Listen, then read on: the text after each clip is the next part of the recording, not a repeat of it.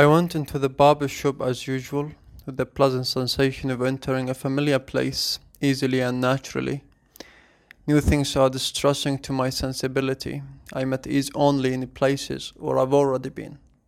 After I'd sat down in the chair, I happened to ask the young barber, occupied in fastening a clean, cool cloth around my neck, about his older colleague from the chair to the right, a spry fellow who had been sick. I didn't ask this because I felt obliged to ask something. It was the place and my memory that sparked the question. He passed away yesterday, flatly answered the barber's voice behind me.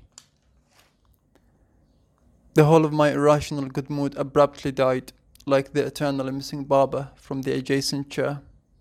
A chill swept over all my thoughts. I said nothing. Nostalgia, I even feel it for people and things that were nothing to me. Faces I habitually see on my habitual streets. If I stop seeing them, I become sad. And they were nothing to me, except perhaps the symbol of all of life.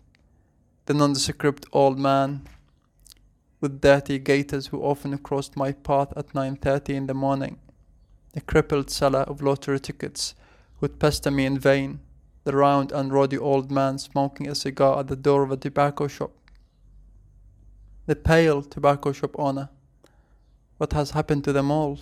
Who, because I regularly saw them, were part of my life. Tomorrow I too will vanish from the Rue du Sodorus. Tomorrow I too will be the one who no longer walks these streets, whom others will vaguely evoke with the what's become of him.